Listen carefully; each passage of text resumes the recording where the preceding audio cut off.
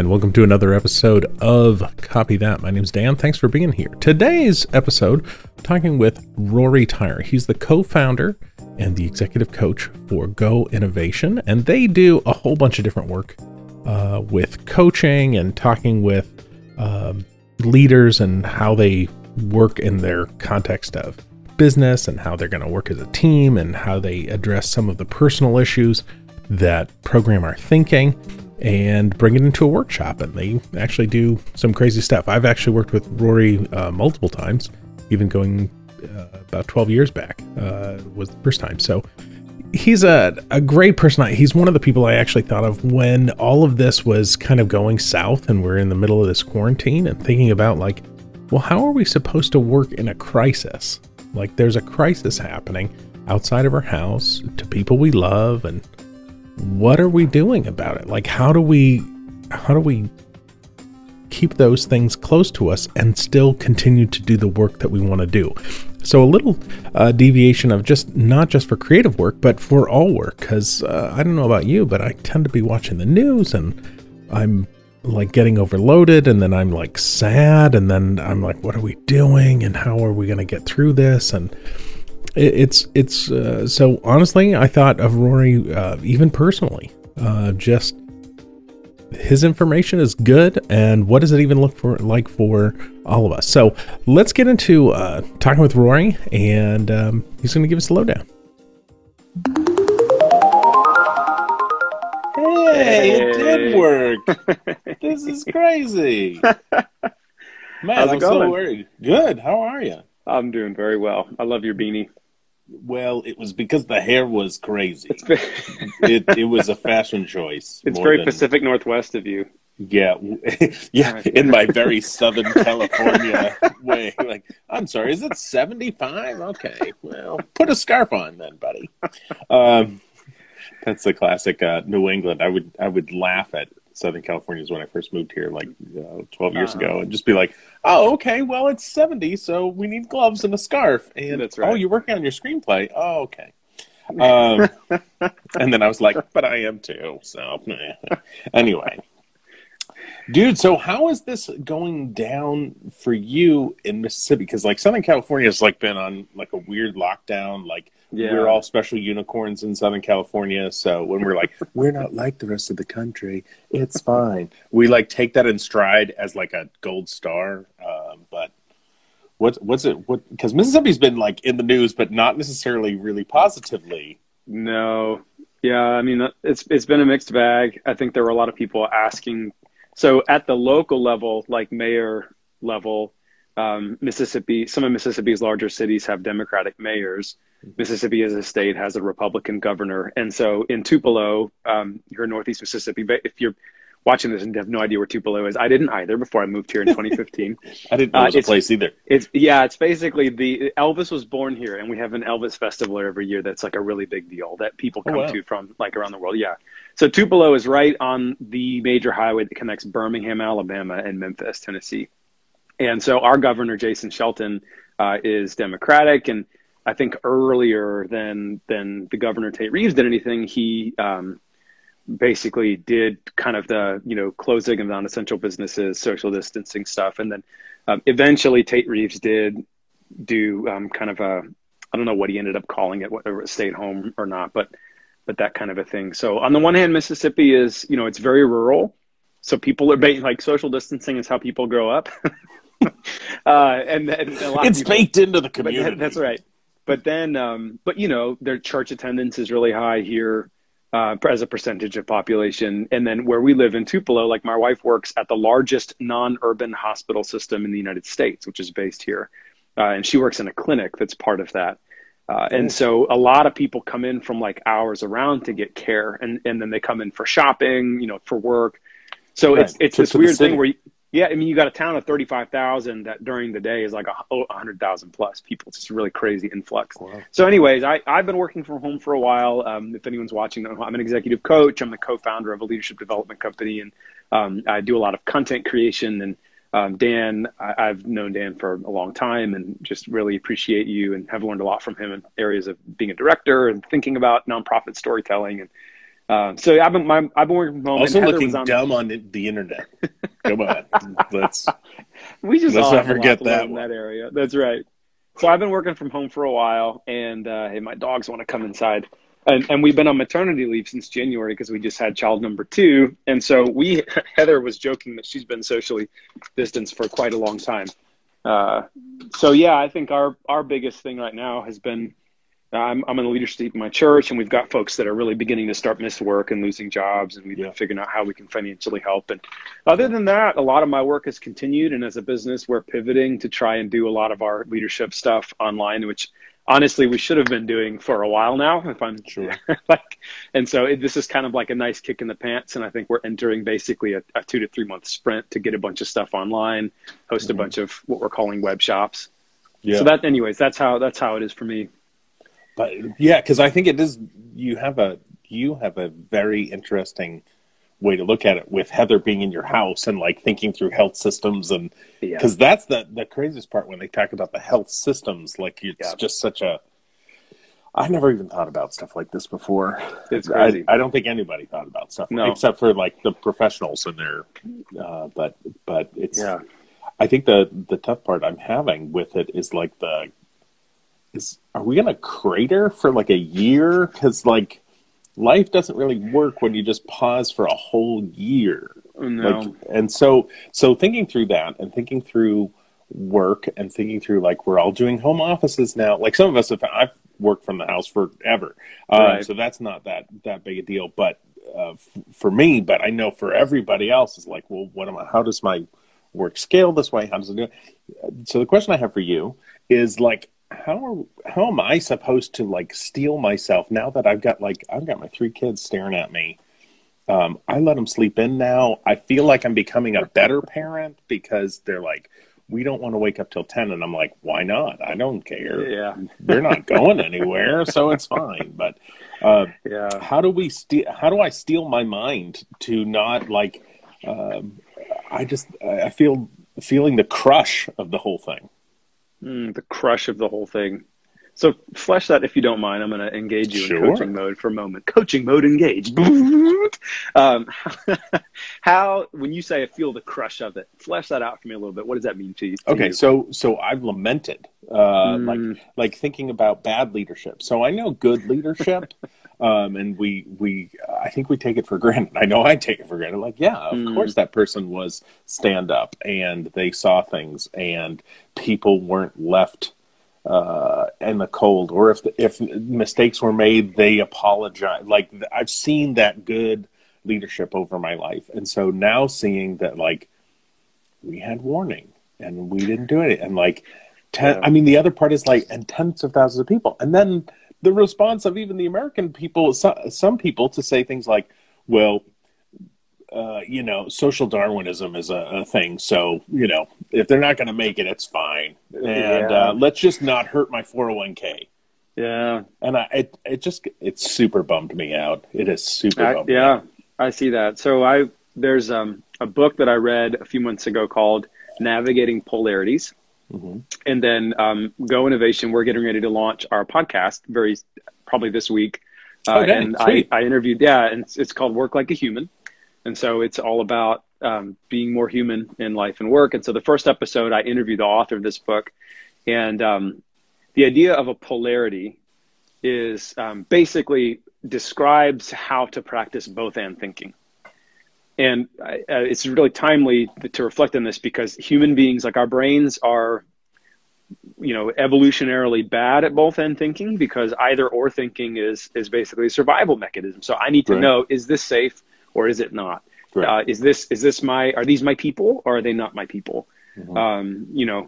And we want to make quick decisions. And so that's why like our amygdala flooding with defensive emotion happens way quicker than the other like logical part of our brain. Right. Switching into gear. So you have to train yourself, and coaching is a way that or your therapy, to make more rational decisions faster than emotional decisions.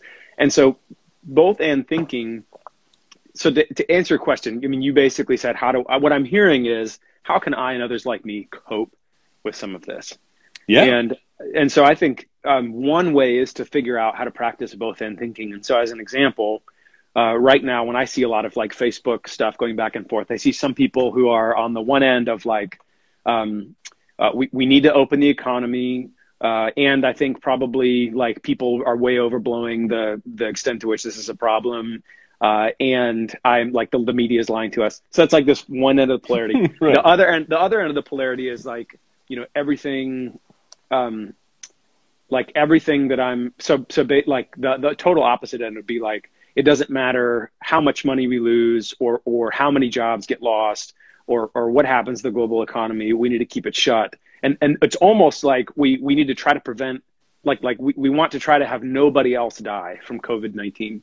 Right. And, we don't take that approach to any other public health issue. It'd be really interesting to imagine what would it look like if we took we want no one else to die. Like think about how many things would change. Like we would eliminate cars. Like we would decide all transportation needs to be public and mass transportation.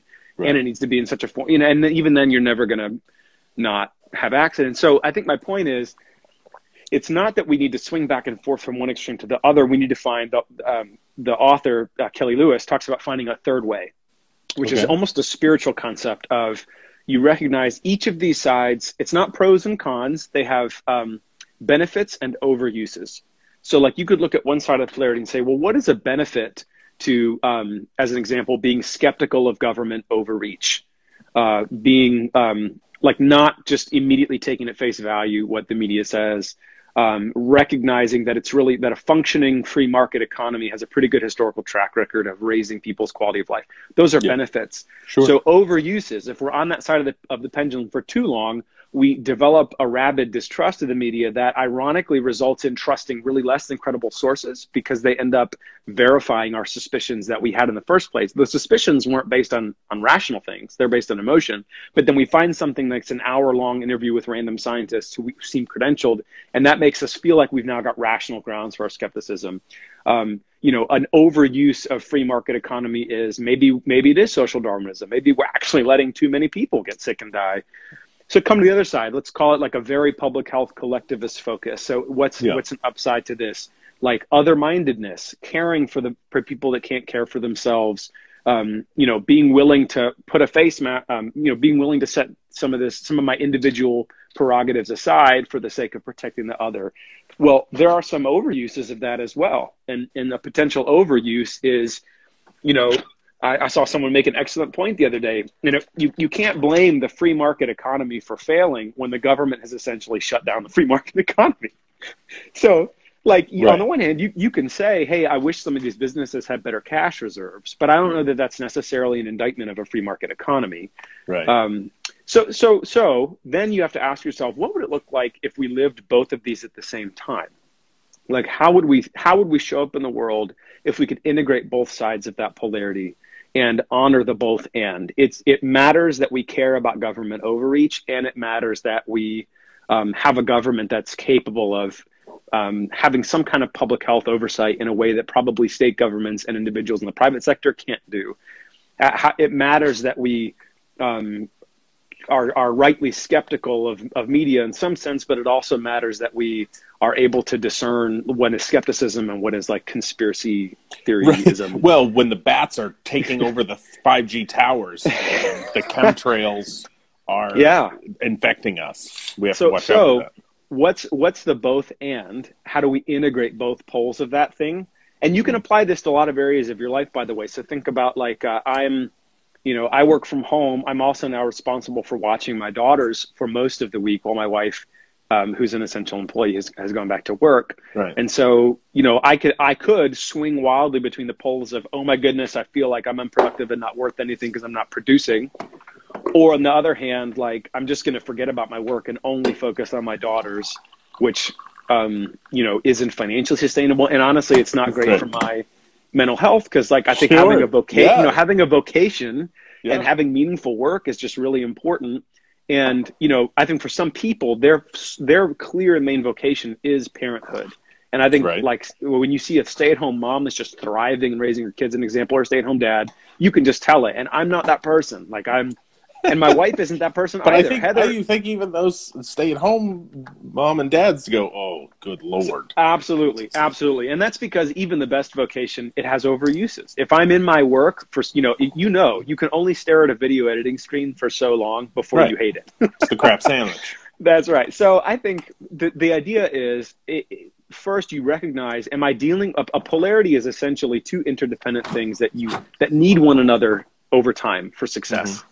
And so like we need to care about government infringement on religious liberty. We also need to care about American citizens over exercising individuality at the possible expense of collective public health. We can think those things together. They don't have to cancel one or the other out. And that relieves a lot of the tension, just that realization of like, oh, part of the reason I feel crazy is because I'm trying to solve a problem, when the reality is I should be trying to navigate the polarity, where both of these things and both of these people need one another. I need the person who's more skeptical of media than I might be, and they need the person who is saying, hey, it's not that you're skeptical of media, you're just choosing different kinds of media than I do, and I might be skeptical of the media. Like, we need each other to have that dialogue. So step one is naming the polarity and recognizing I'm an adult in a very complicated, unstable world, and so it's natural that I feel a lot of tension and frustration. So you're not crazy. You're not like less well-adjusted. Just own that you feel the tension of the polarity, and that is a consequence of living in a very complicated and unsettling world. The next step is name the polarity. So there's power and clarity in finding names for what are the things, what's the pair that's in tension. And then think about what would it look like if I freed myself of the need to live in either or and actually stepped forward into the both and. How would I name that and describe it? And in the podcast episode where I interview Kelly about this, we play with this as it relates to individual freedom and collective responsibility. And what she comes up with, she basically says that the face mask might be a way to demonstrate an integrated third way, where it's an individual choice I'm making to wear a mask, but it's a choice that I recognize isn't really for me. Like, wearing a face mask is actually for the benefit of others. Right. So that when I cough or sneeze, it stays in there and not out in the world and gets aerosolized, or I could infect people. And so she suggests the face mask. And so it's helpful to find like a symbol, because what we're talking about is a way of being. You're not looking for a specific word. And so you have to sort of feel it and think it. And so this idea of being the kind of person that says, despite how weird it feels to live in Western society where we don't walk around with face masks in public like people in Japan might when they get on a train when they're not in a pandemic, despite the weirdness, despite the discomfort, I'm going to live into the third way and put this on. And it's an expression of my individual freedom, but it's also on behalf of others. So in our homes, in our work, what does it look like to navigate this polarity of like being there for my kids, trying to get time in for my work? So that's a polarity. You can't cancel out either of those, right? That would be unhealthy. They're important, right? Totally. They're both important. And so how do I navigate that third way? Is there a rhythm? Is there a, and so the next part is you have to talk about this. You have to have uncomfortable and vulnerable conversations with the people that you're engaging with. You can't just shove it down? Yeah. I mean, you can. I mean, it worked for me in my total 30s. That's what I did. Just shove it down and don't talk about it. So Dan, I'm actually going to turn around and ask you a question. Like you came into married life and parenthood later in life than a lot of people. And so navigating some of these polarities looks a little bit different for you, even if you don't put it in those terms. I'm curious for you, like, what does it look like for you to navigate some of this in a healthy way right now? Well, I mean, like doing the cannonball into parenting, all of a sudden teenage girls was insane. And it's funny, I look back and I'm like, oh, just 3 years ago, and go, that guy was so naive. That guy thought it was going to be. I think the tough part for me in parenting is I take things personally. I take it personally when, like, I just told you to do the thing. Why aren't you doing the thing? And then my wife will be like, because he's 10. And I'm like, but I told him. And she's like, but he's 10. So this is totally right age and stage stuff. But it's been wild. So, and I think the amount of work that I thought I would do versus what I am doing is also very different, which is pretty wild. So anyway, I think the big thing with that has been like, well, how do I keep the kids from it? We've been talking about this even as a church or whatever, because the younger kids are like, they went around, one of the elders of my church talked with his youngest and was like, okay, so we're going to go around for Easter and talk about like, what are we thankful for in the quarantine? And the kid, and like, this kid went, what quarantine? Like, because he didn't know, because this was just like, oh yeah, this is awesome and everybody's home and it's great. It's like vacation. And so he'll probably remember it that way. But like, we've been just talking about like, this super stinks. My 8th grader, you know, isn't getting her 8th grade graduation, and my 9th grader had like all these plans. And I can't even imagine if you're a senior this year. Like, it hit right at like all the awesome stuff that happens at the end of senior year happens right all now. The stuff you've been looking forward to since like for 4 years, August. So so we've been just talking about like, okay, well, how, and then the reality of like, well, how much time is enough to spend on school? Like, so my wife's a teacher, and they're assigning things, which is great, and like they're keeping up, but it's like, well, do you need to spend 7 hours on school like you did in a normal school day? And it's like, well, no, not really. So so getting all that rolling, but then like we moved my office. I'm in the living room here now, like, because we changed the whole house around, because I was like, well, we need to like think differently for this next little, session, however long because and the thing is, the more we keep talking about it, it's like, you saw those reports yesterday of like universities thinking about what does it look like to not have classes on campus for 2020, like until next fall. So I read an article recently where they basically, Andy Crouch and his team at Praxis Labs released it. And they basically said a lot of people are thinking of this as essentially a blizzard, and we need to hunker down and then we'll come out of it. And he said it's probably more like an ice age, like a little ice age. Yeah. And he said, rather than thinking about 2 months from now, think 12 to 18 months from now. Right. What does it look like? And so I think having that frame, what does it look like to put down some kind of roots of stability? Because our brain is not, again, the holding the tension, the both and, it's hard to do that. And so if you can, so decision fatigue is it's a real thing. So your brain is subconsciously constantly trying to decide, well, is now the time that it's going to go back to normal? So if you can do something like just, hey, for the foreseeable, this is now where we are. We're going to set down new roots, new routines. And I've seen people on Twitter talking about, like, for their first graders, there's a woman, BuzzFeed featured her. She just said, we've just pulled him out. Like, we're not going to focus on this school right now. It doesn't make sense. We're like, he's learning, but for the rest of his life, he's not going to remember the schoolwork that we did right now. He's going to remember how we loved him. And I do think that's an example of living the polarity. It's not, you don't have to pit learning against, against mental health. And then like against non-learning. Right. Yeah. I mean, like learning against stagnation, learning against doing nothing, and doing nothing is important sometimes. But the point is, like, maybe the third way is, for this season, our kids' learning is going to be by just being along with us, being loved, reading. And that's one example of, I think, it's this idea of carving out a sense of control. So the other thing I was going to say when you talked to me about this is, like, there are so many things we cannot control. And it's been very upsetting to realize how many things. That's been super upsetting, because I was like, I am the master of my domain. And then it's like, no, stay at home. And I'm like, but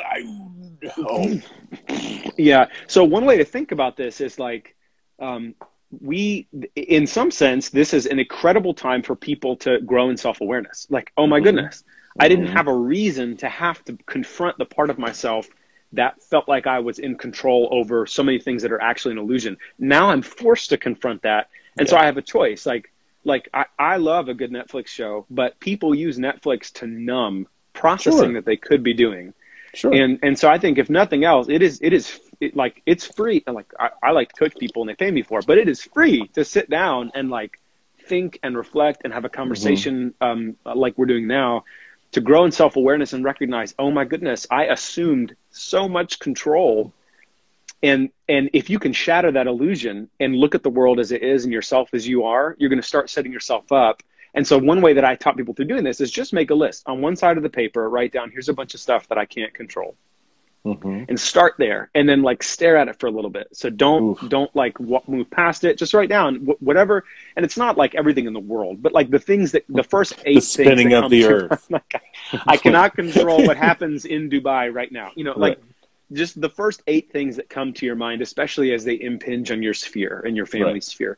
And when then on the other back. side of the, that's right. When school goes back, the emotions of my children, how my clients, like whether my clients are buying, what the federal government does, when the stimulus check hits my bank account. You know, like you can't control this stuff. Right. I love that you just gave like huge, giant examples, but also like, this is Tuesday. And like, this just like, you know, like whatever. Yeah. Wait, it's not Tuesday. It's Wednesday. Okay. Anyway. Right. No, I felt that way always.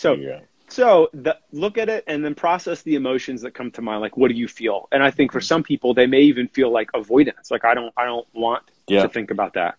So that's really interesting. Why don't you want that? Where does it come from? For a lot of people, it's family of origin. I'm not used to seeing my parents talk about uncertain things. I don't like the feeling of not knowing. I'm used to feeling like a very competent and in control person, and this list makes me feel the opposite of that. And that's a threat to my identity. Okay, now we're uncovering the really important stuff. Once you process that, and only once you've really spent some time on that, then go to the other side of the paper and start to think, what are things that I can control? And it may seem really banal, like the layout of our house, like how we use the rooms of our house. But that is like sometimes the key to unlocking significant productivity and mindset difference this season. And it's something you can control. So like how we use the rooms of our house is something I can control. How I spend whatever time I have is something I can control. The kinds of conversations I try to initiate with the people I'm close to. There's like, you can make lists and lists. Some of these things are things that everybody can try to control, like my perspective on my situation. That's not really control. I'm not saying control like flip a switch. Right. I'm saying basically strong influence. Like you can within your realm. That's right. It is within your realm, whereas something like what the CDC recommends is not within my realm. Right. So anyways, that list often will give you the starting point for taking back a sense of, so this is, it's a polarity. On the one hand, there's people that need a sense of control to feel like they're fully themselves, and that's often dangerous. On the other hand, feeling like there's nothing in your control is totally disempowering and damaging, right? And so I think the third way is living with open hands while also like doing whatever you can. So in other words, not confusing what you do and don't control, and then trying to invest constructive time into things that you can control. So that's one concrete self-coaching practice that I think will make people feel a little bit less crazy. Yeah, that's huge, dude. That's absolutely huge. Where were you like 4 weeks ago? What was... I should have talked to you then. At the time, I was just more like, this is very sad, and I'm very sad. Oh, I think so. 4 weeks ago, we were okay. I think we were in disbelief that it could last for another 4 weeks. And even 4 weeks ago, maybe it was maybe I didn't even recognize how significant of a threat all this was going to be. I'm trying to think calendar wise, 4 weeks, mid-March. I'm not sure. I remember. I think the watershed moment for a lot of Americans was when like the NBA canceled the rest of their season. I don't know what that, seriously, I mean, it's interesting what it says about our culture, but like ESPN, what are we going to do? When that happened, people were like, oh, that's a lot of money that they're not going to get. And so maybe it's not a hoax. Like maybe it's actually a big deal. Now, again, that's not to say like, it's important to have a conversation about like, when is government,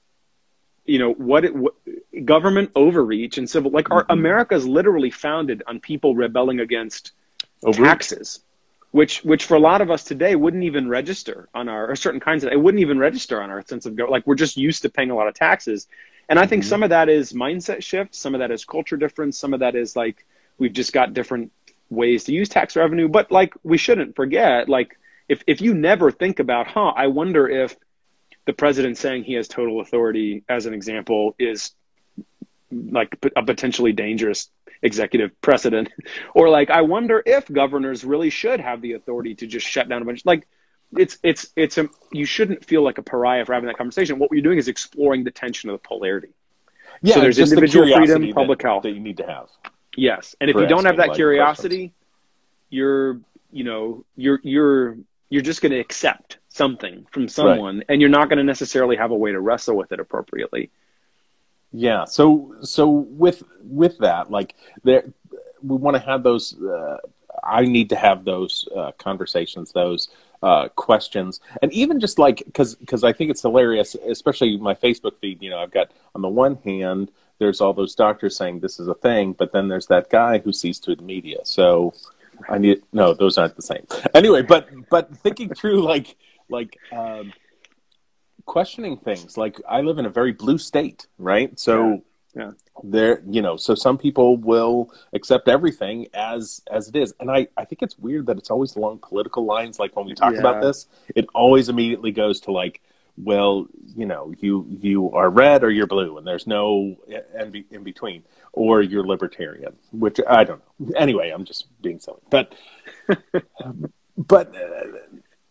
it's just, I think it's really important to start asking or asking those big questions, even for myself, of like, when my day, how do I evolve? How do I get around this crush of either sadness or lack of control or whatever? Like, what does it look like for us to? It really kind of I was having a conversation with somebody again from church a couple weeks ago, and over the Zoom.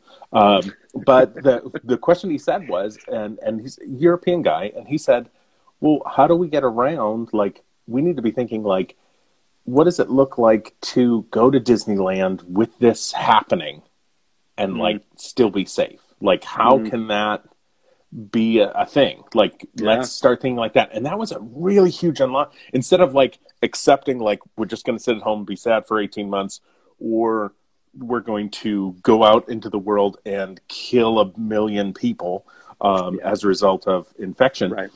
Like, what's somewhere that we can like live with it? And it feels like a weird sci-fi movie. Like, this whole time has felt like a weird sci-fi movie. You look at the John Hopkins sick map, it feels like the beginning of a Tom Clancy video game.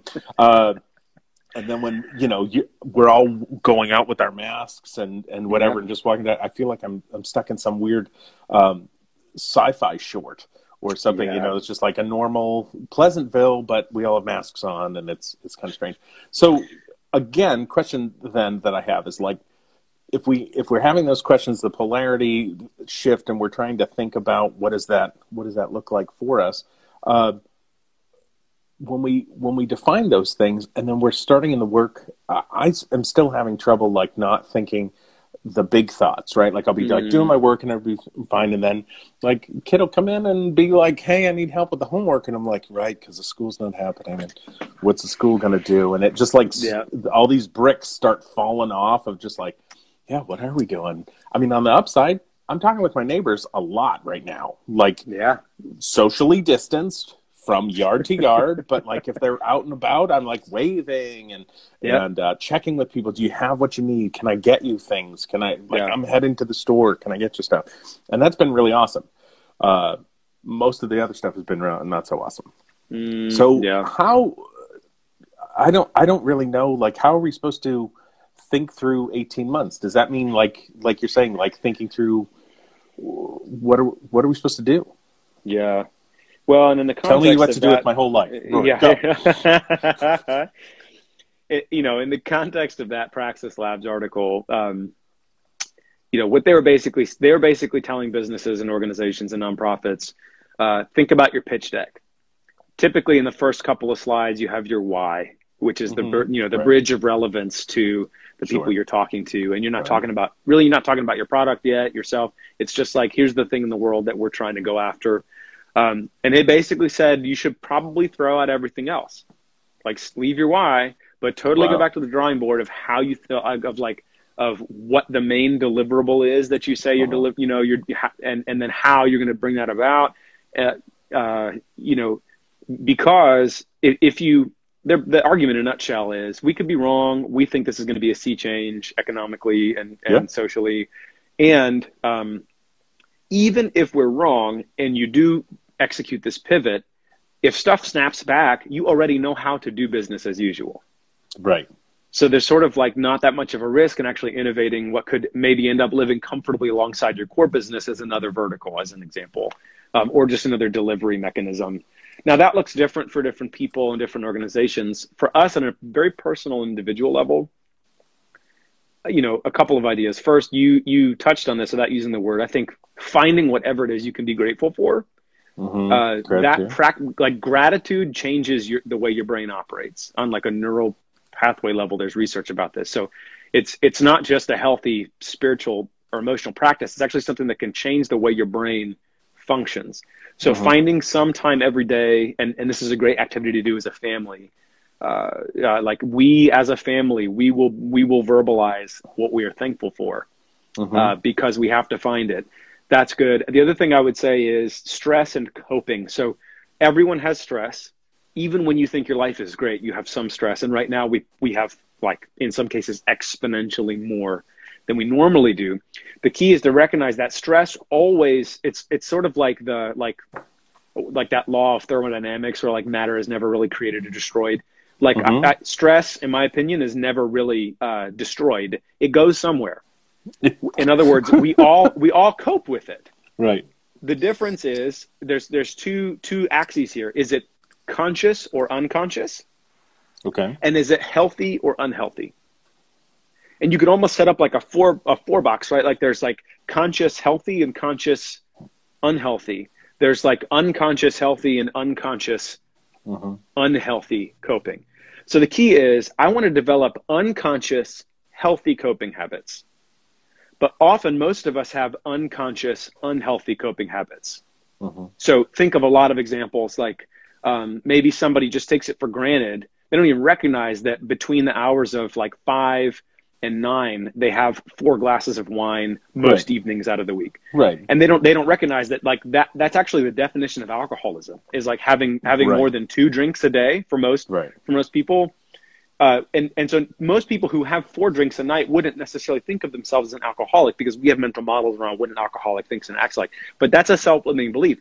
So step 1 is, that is an unconscious and probably unhealthy coping mechanism. So the self-awareness of what I do with that, and then figuring out how can I develop unconscious healthy habits. So like a trigger that lets me know, maybe my trigger is I need to go sit and listen to music, or I need to go like do some body weight exercises and some push-ups, or like whatever. I need to go watch something beautiful. The point is, at first it needs to be conscious. So you need to pull from the realm of unconscious, unhealthy, and force it to be conscious and healthier, and then get it to the like, it's unconscious. I can automatically cope, and that's never finished. We'll always need to we will always need to wrestle with that, like being aware of how we're coping, and then trying to push it into coping in a more healthy way. But I think just recognizing that fundamentally we all experience stress, and we all cope with it, whether it's conscious or unconscious, and whether it's healthy or unhealthy. So pushing that coping into the ideally, first you try to become conscious of the unhealthy and the healthy, and then and then change the balance. I want more healthy, less unhealthy. And then once I get there, I'm going to try to make it unconscious so that it's a habit. And it's sort of like putting that part of your well-being on autopilot to a certain extent, which takes time. Yeah, because you made that one choice, then you don't deal with the ramifications of 47 other bad choices. That's right. So yeah, that's pretty wild. It made me think of, while you were doing that, I was looking around. Do you know who Oren Klaff is? Oh, you gotta check his stuff out. He has a book called Pitch Anything. How do you spell it? Oren Klaff, Klaff. Okay. I remember. Yeah, he's ridiculous. I read his book in a day, or in a couple of hours, because I was doing a pitch for a project, and I read his book. I reframed everything that I was doing, and I pitched in 15 minutes and walked out with a $20,000 check, which was really, I'm not kidding you, 15 minutes. I was like, did this just happen? Did I just learn magic? Wow. Anyway, because I was like, you will give me the money. And they were like, yes. And I was like, really? Anyway, this is the money you've been wanting to give away. Quick, run, get out of here. Anyway, so, which is wild. But he talked about, he sent an email out this week, and it was talking about pitch decks specifically, and the why, like sitting with the why. And it's like, why now, problems we solve, what we do, how, proof, and then economic value. as like the classic way to do things. And I just think it's kind of interesting, like now thinking through like, okay, so this is what is things gonna, and I feel it very much more on the nonprofit side of like, guys, this is 12 months of cycle. If we have a 30% unemployment rate, which could be cratering. Yep. Well, nonprofits are going to be asked to do crazy things like do more work with less than ever before, and they have to do it. So what is that going to even look like? I don't know, but we have to, like envision it. So I thought of that, and then I also thought of just that it's amazing how that Be Curious Bugs Bunny idea sits in my brain of like not being martyr with my creativity, but being more like trickstery. Really helps me kind of unlock things. Like it's funny when I'm getting super stressed out with the kid stuff, and like my expectations are super weird because I'm taking it personally because why didn't he, take the trash out, like I said? And how was he losing his brain? Well, because you have an ADD kid who's just a kid, is one of it. But it's funny how the word adventure like makes me go, oh, right, it's an adventure. Like I don't know what's going to happen, and it's supposed to be that way. So not that I want to this is an adventure that we're on, and I don't want to undergird the ramifications of what the new normal is going to be. But thinking through, like, and I keep asking my kids, like, I think it was 3 weeks before I actually got them to say things like how they felt. And I kept asking, and they were just like, what are you doing? Like, they just sounded like I was being such a weirdo for them. Because I'm like, so how are you feeling? I mean, it's kind of strange. And they'd be like, yeah, it's fine. It's not a big deal. I just talked to my friends on FaceTime. It's cool. And be like, all right. So but because of like everything getting canceled, and then like, what does the summer look like? And then, like thinking through, what does it look like if school doesn't start back up? Yep. And what does it look like? Like we keep getting these things. So it is kind of, a super bummer, but also what the idea of this new normal, how do we make stages to, or how do I plan for, like, from a production standpoint? Like everybody was talking like, okay, so LA shut down for production for about 6 months. So like everybody's in massive trouble when it comes to actual production. Post houses right now are going insane. They have a ton of work, but that's only going to happen for the next like 2 months, and then they're done. Animation still going. No problems actually there. So that's cool. But the rest of production, everybody's just like, and it's funny, I'm with a few writers forums, and they're just like, yeah, be productive and write your script. And then they're like, everyone's like, when Newton went into, when he was on lockdown, he came up with calculus. And then when Shakespeare came up, when he wrote Macbeth, and my 15-year-old went, wow, that's pretty good. So what are we doing? And I went, okay, so that's 2 examples in all of history. All of the people that have ever existed, that's 2. Yeah. There's only 2. She was like, oh, right. And I was like, so we need to think like, we need to be a little, nicer to ourselves. So I want to highlight a couple of things you said, because they're super important. Yeah. So this first, earlier, you basically said, I think of it as an adventure. And it's basically, it's a coaching technique that could be called reframing. And the idea is that we don't just neutrally process all of our data. We have mental models that influence how we think about things. And those mental models, it's again a survival mechanism, because if you had to constantly, like if your brain had to teach yourself what a chair is every time you saw one over and over again, right? So a lot of times, like I've been sitting at this table, but for like all morning, right, for a couple calls.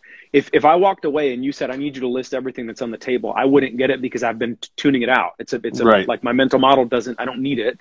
Mm-hmm. And so reframing is, don't take for granted your perspective on something. Recognize that there's a distance between a thing that you're perceiving and your perspective on that thing, and then play with that distance. Like, what if I thought of this in the opposite way? Or what if there was a better word to use? How would that affect? And it's not like pop psychology weirdness. It's a legitimate, like, so as an example, I was coaching a friend a couple of weeks ago, and he was looking at an online master's program, and it's only $3,000.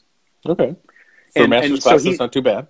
For or yeah, the whole program. and the whole program. yes, the whole program. He's a missionary, so it's like discounted. It's for missionaries.